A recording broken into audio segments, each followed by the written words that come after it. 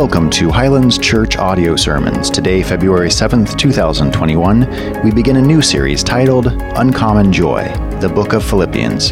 Today's sermon, My Identity, God's Agenda, will be taught to us by Pastor Bob Wade out of Philippians chapter 1, verses 1 through 7. Enjoy.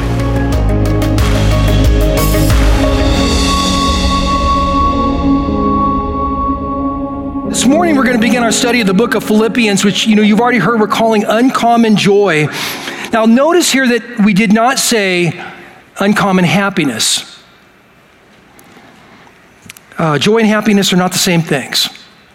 In fact, my guess is that if I would have taken the word happiness and inserted it in this, and we would have had that a part of the title, there would be a lot of people who would be interested in that, because the idea of happiness is something that attracts all of us.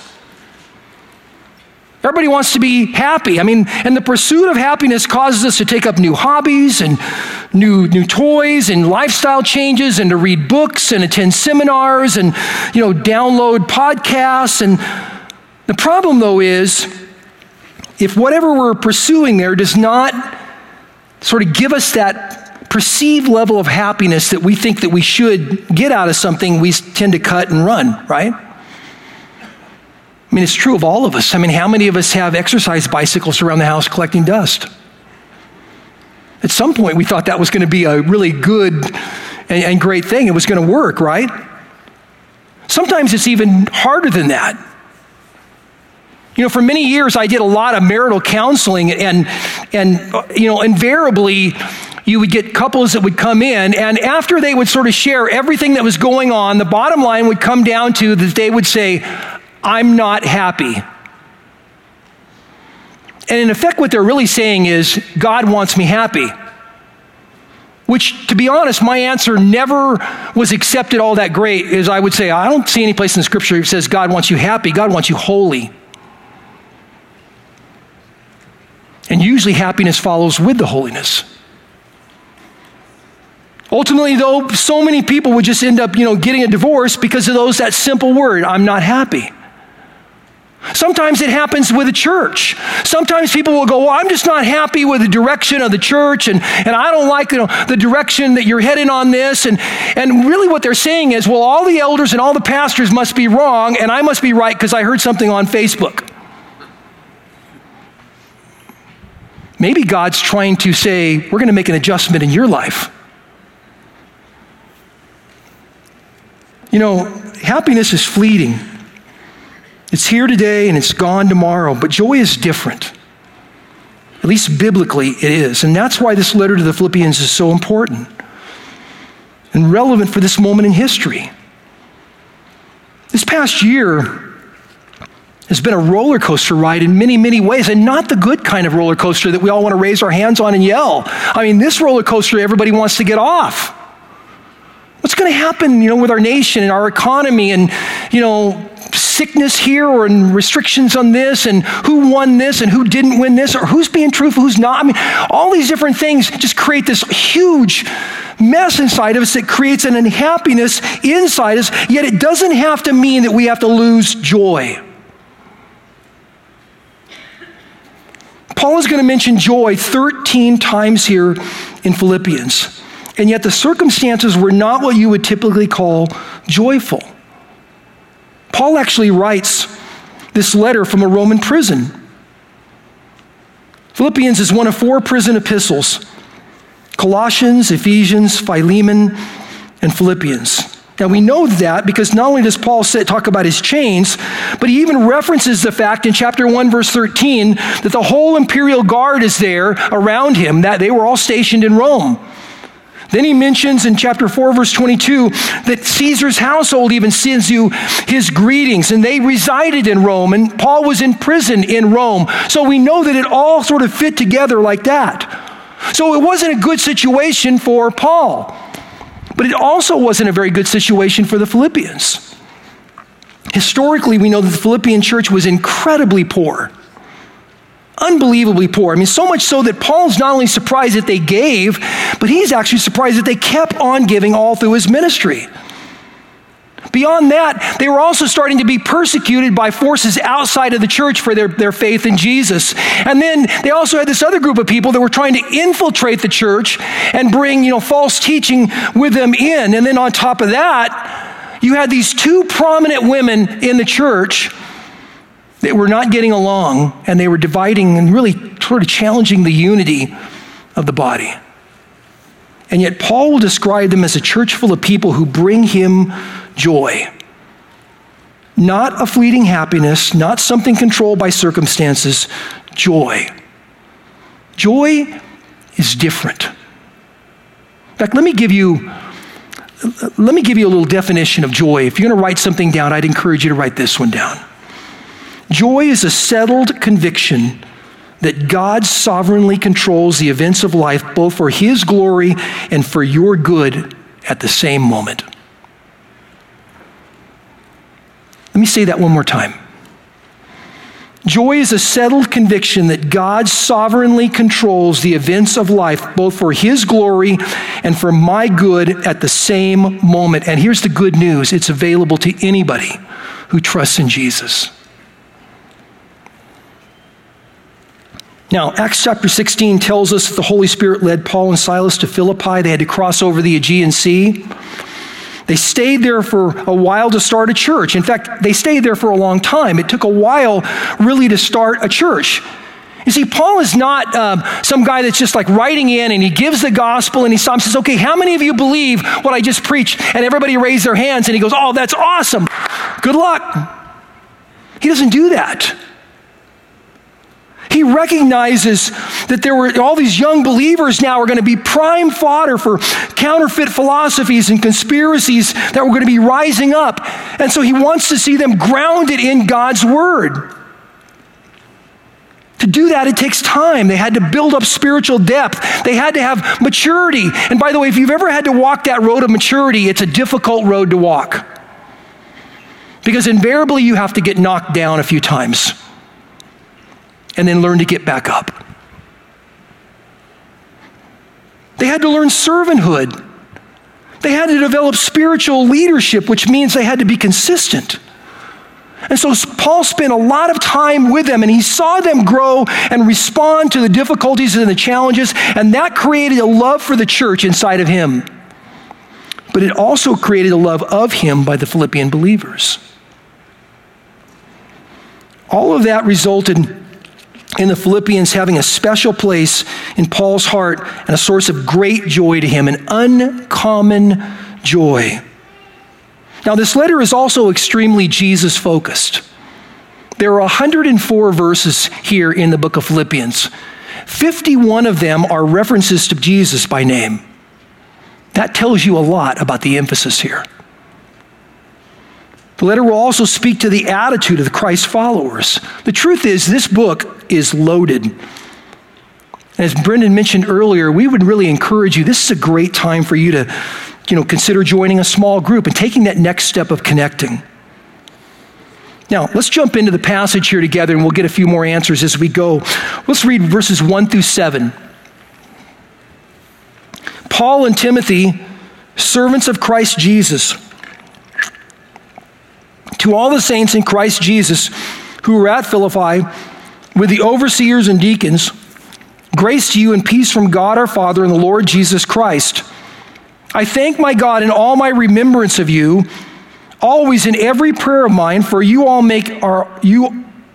making my prayer with joy, because of your partnership in the gospel from the first day until now. And I'm sure of this, that he who began a good work in you will bring it to completion at the day of Christ Jesus. It is right for me to feel this way about you all, because I hold you in my heart, for you are all partakers with me of grace, both in my imprisonment and in the defense and the confirmation of the gospel.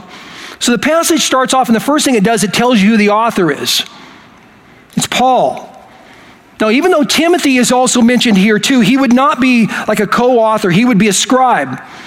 He would write down the things that Paul would tell him. And the reason why we know that is because historically we know that Paul probably had an eyesight issue and was very difficult for him to practice writing for a long time. But there are times he will stop and he'll say, see, I write it by my own hand. That wasn't normal, though. Now, in verses 1 through 7, Paul's going to give us 4 really foundational and important truths that I want you to hold on to this morning. Now, I'm going to do something a little bit different. Normally, when you teach through Hebrew Old Testament literature, if you go to some of the wisdom literature, like the book of Psalms and Proverbs, they give you the answer right up front, and then they stop and they start building on it afterwards. New Testament is not typically like that. Greco-Roman thinking was you built upon something and then came to the truth down at the bottom. But I want to make sure you catch this truth, so I'm going to explain it to you both ways here, because I want you to see the significance of what this is really all about. I know that we're not in the Old Testament, but I'll do it anyway. The truth here is that my identity in Jesus and God's agenda, in other words, his plan for me, have to match up. Okay, make sure you catch what I'm saying here. My identity in Jesus, who I see me as in Jesus, and God's plan, his agenda, they have got to match up. Now, he's going to tell us 4 ways they're going to do that. First of all, he's going to tell us that we're meant to be servants. Then he says that God sees us as saints.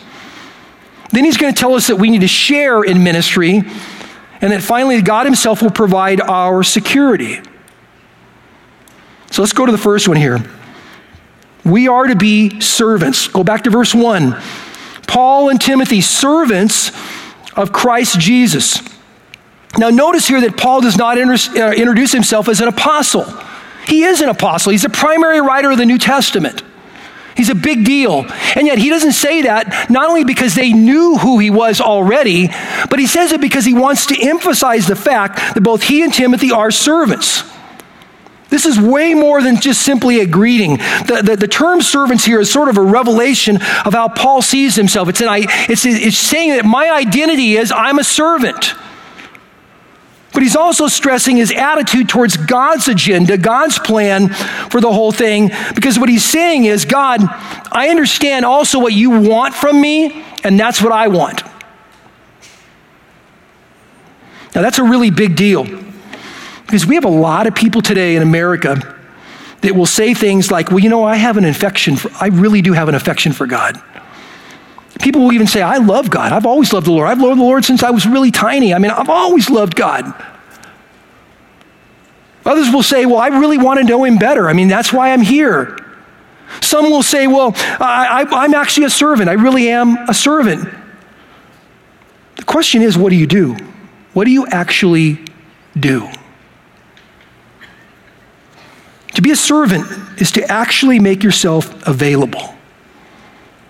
To really serve. Serving costs us something. It's a sacrifice. It requires that we submit our whole lives to Jesus, our time, our talents, our treasures. Everything has to be sort of laid out and put before God to be on his agenda, his plan. And by the way, that's the battleground that every single believer has. I want you to hear what I'm going to say here. The biggest battleground you have in life is not the world or the enemy. The biggest battleground you have in life is going to take place right up here. And it's going to be, am I going to be on my agenda or am I going to be on God's agenda? That's the issue.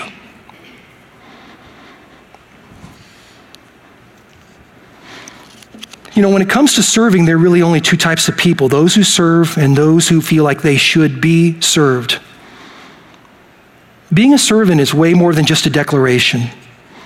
Servanthood requires a heart change.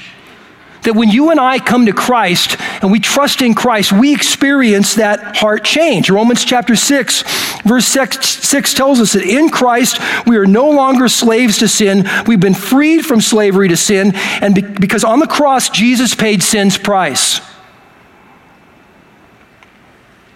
That's what 1 Corinthians 6:20 and 1 Corinthians 7:23 tells us, that we are bought with a price. Servanthood also requires humility, because somewhere along the line, someone might actually treat you like a servant. I'll never forget that the old saying that I had heard years and years ago is that everybody wants to be a servant until someone treats you like one. It's really true. Listen, it's not hard to tell who the servants are, who is and who isn't a servant. I mean, if you think about your small group, watch what happens when the group gathers. Just for one time, just stop and watch who does what. It's easy to tell who the people are serving. They don't do it so people will notice, they just do. A servant is a person who puts others before them, puts the master before them. They realize this is what God has made them for. Ephesians chapter 2, verse 10 tells us that we are his workmanship, created in Christ Jesus for good works, which God appointed beforehand that we should walk in them. We are God's. That word there for workmanship is the word poime. It's where we get poem from. We're God's poem, his work of art, his outstanding, statement that he's going to make in our work. We're created to be servants. Now, the second thing he's going to tell us here is also in verse 1, and that is that God sees us as saints. He says, Paul and Timothy, servants of Christ Jesus, to all the saints in Christ Jesus. Now, Paul isn't saying here that Philippi had assembled a collection of super Christians. He's not saying that. What he's saying is that every single believer is a saint. Now, that's not typically what we think of when we think of saints. Normally, in a human way, when we think of a saint, we think of someone who's done something just spectacularly unselfish and helped lots and lots of people. But that's not what this word here, this word saint here, is the Greek word hagios. It means one who is set apart. Very important you catch this. You can't do that. That's impossible for you to do. But God can. God sets us apart. It's only in Jesus that can happen. And it reflects here when he writes this down that I've been set apart. You have been set apart. What he's basically saying is it reflects our identity in Christ.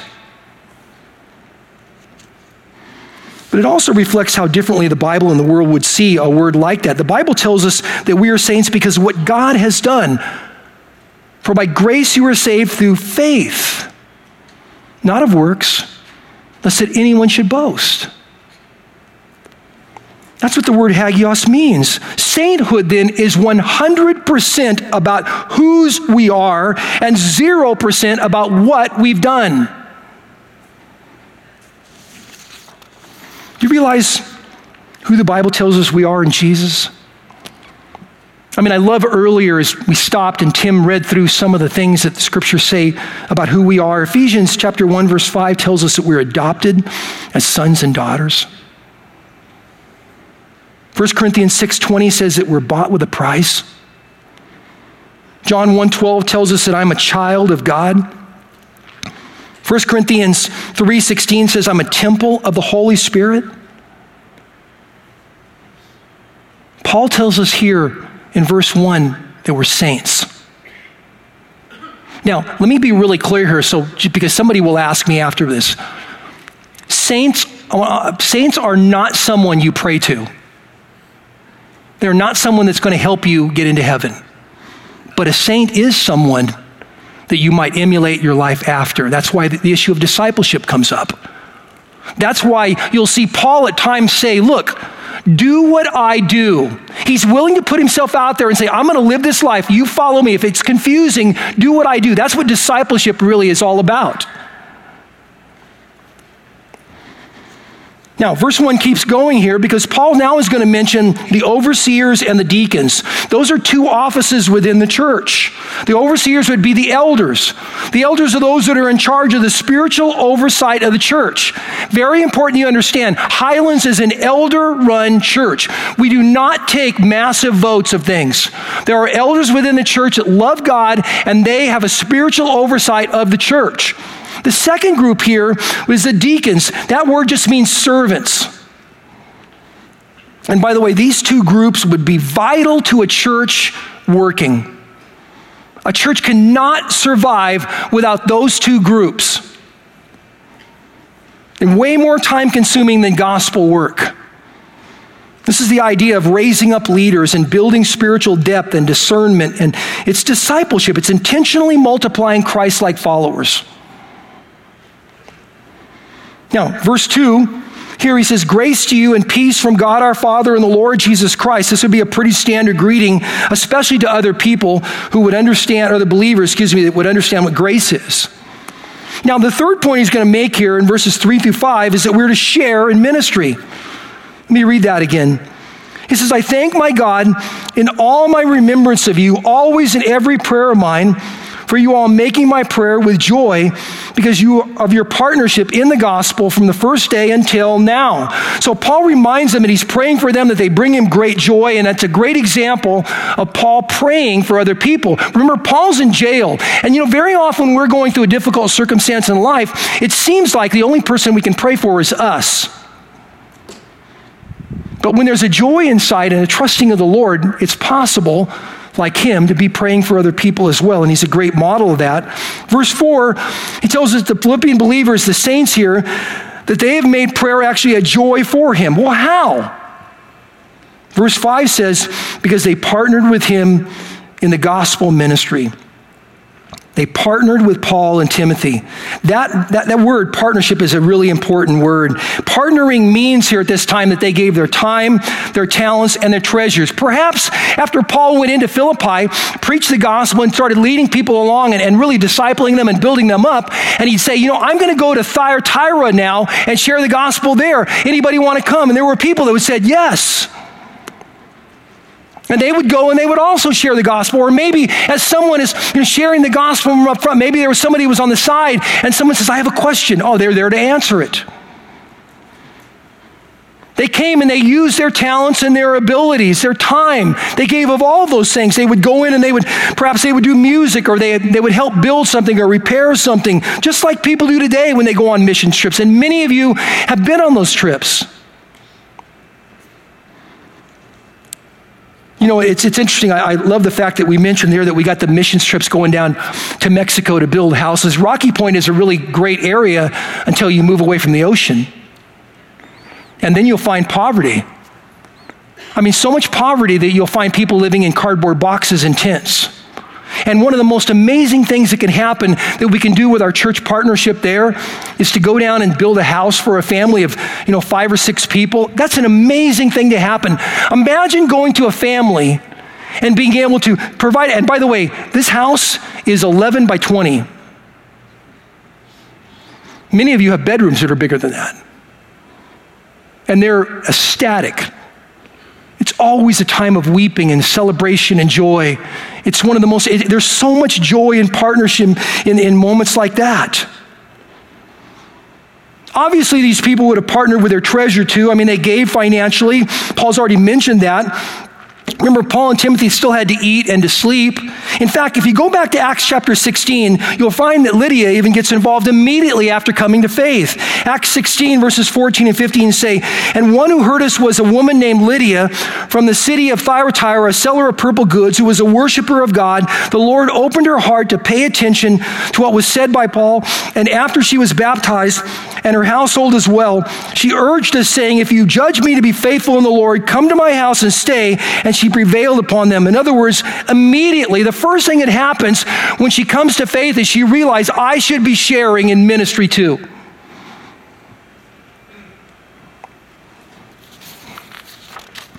Paul calls it a partnership in the gospel. It's so interesting. This word partnership is the word koinonia. You ever heard that word before? It's the same word we use for fellowship. That's what it means. To partner in ministry is to fellowship together in ministry. That's exactly what Paul is saying here. He tells us that if you go over to chapter 4 here in Philippians and look at verse 15, he says, you Philippians yourselves know that in the beginning of the gospel, when I left Macedonia, no church entered into partnership or koinonia with me in giving and receiving except you alone. That's a big deal. At Highlands, we partner with lots of agencies to serve people in all sorts of ways. For example, in Haiti, Let me just say, how many of you have been to Haiti on one of our trips? Okay, I got to tell you something. It's amazing. You want to experience the joy of the Lord? You want to feel what it means to have koinonia with the Lord, to experience God being right there with you and you doing exactly what God does? We partner with an organization there called Chances for Children. Their basic thing is to help children get to the place where some of the kids can be adopted, but some of them can't. And they still stay in these large areas out here that you have all these feeding programs. And when you go, you get a chance to go to one of these feeding programs. And I'll tell you something, there's something mind-blowing about the fact that you walk into this little village and they'll bring a child up that's brand new to the feeding program and has got a bloated belly and half of their hair has fallen out, and you get a chance to provide food for them. There's nothing there that says, oh, I wish I would have spent the money and gone to Hawaii. Nobody says that. You know what people say? Can't wait till I get to come back again. There's joy in partnership. We partner with Phoenix Rescue Mission and House of Refuge and House of Hope in helping men and women whose lives have gotten, disorganized enough and faulty enough that they need help in life. And so Highlands not only helps them financially, but we have men and women that disciple people, men and women there. No one stops and says, well, this isn't worth my time. I wish I was at home watching ESPN. Why? Because I'm right in the middle of what God is doing and I sense it. I feel it. I have fellowship with the Lord and with the ministry right there, right then. God is at work. Convoy of Hope. They do disaster relief. When Katrina hit, as a church, really, we had a lot of people calling the church saying, hey, what do we do? Can we bring stuff down? Are we going to put it in a truck and take it there? We didn't know what to do. Arizona's a long way from Louisiana. What were we supposed to do? We found Convoy of Hope, large Christian organization.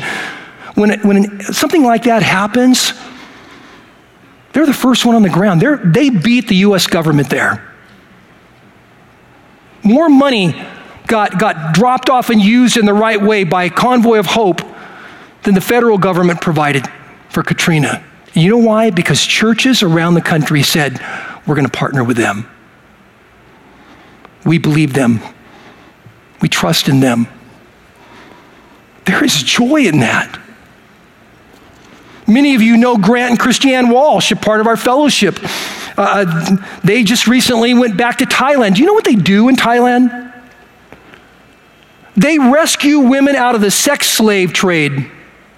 That's what they do. They get them out, they lead them to Jesus, they provide a safe place for them, they get them a job, they help them get back into a normal life. You give to Highlands, you partner with them. There's joy in that. Verse 5 here, Paul reminds them that they didn't just do it once, but the Philippian church did it over and over again from the first day until now. There is just amazing joy in partnering in the gospel ministry. Do not miss that. Now, the fourth thing you see here is that God himself will provide our security. Look at verses 6 and 7. He says, I'm sure of this, that he who began a good work in you will bring it to completion at the day of Jesus Christ. It is right for me to feel this way about you all, because I hold you in my heart, for all of you, partakers with me of grace. This is really hard with my mouth right now, forgive me. You are all partakers of me with grace, both in my imprisonment and in the defense and the confirmation of the gospel. The good work here that he talks about is that God starts the work of salvation and he completes it through sanctification and glorification. He doesn't stop. Now, verse 6 is going to tell you four things, and we'll do this fast. The first one is this: salvation is a God thing. The passage says that he who began a good work in you. it begins. Salvation begins and ends with God. Romans chapter 3 says, no one seeks for God. Salvation is wholly God's work from beginning until I stand before him in glory.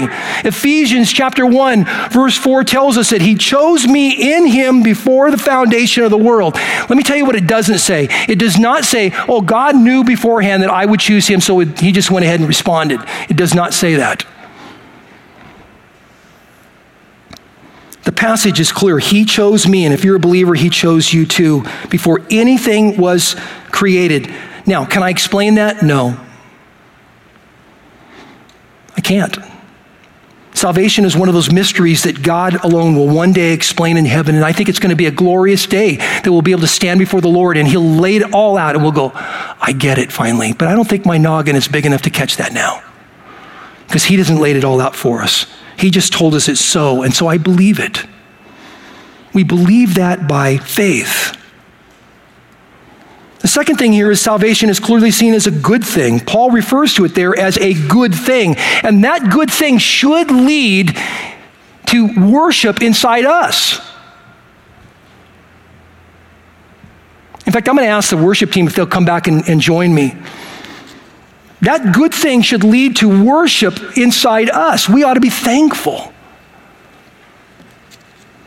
The third thing here is that salvation is more than God just saving us. He's actually growing us. The passage says here that he will bring it to completion. In other words, he tends to grow us. Romans chapter 8, verse 29 tells us that he has predestined us to be conformed to the image of his Son. He's going to grow us.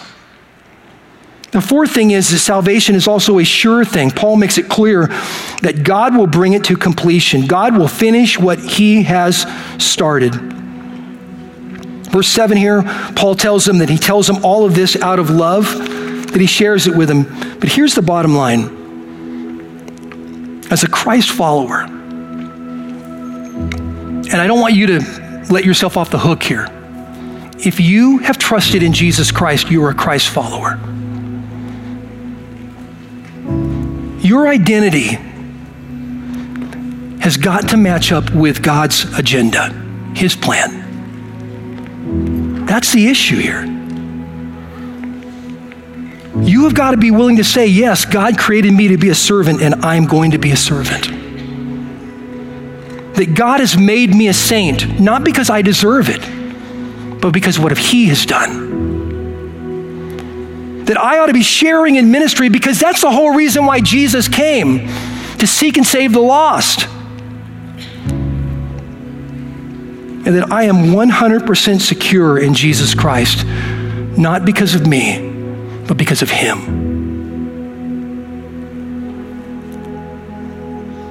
Would you pray with me? Father, I pray that you would so move in our hearts that we would desire to be on track completely with you. That we would not allow our identity to get off course and away from your agenda for our lives, God. That our desire would be to be the men and women you've called us to be. Thank you, Lord. In Jesus' name. Amen. Listen, I want you to know something. I love you guys. I really do. I'm going to ask you to do something different this week. Would you examine who you think you are? Does it fit with God's agenda for your life? If it does, praise God. You ought to be discipling people. If it doesn't, change. Ask God to change you. Change your desires, your heart, that you would want to be the man or the woman that God has called you to be. So go out this week and do that. God bless you. I love you all.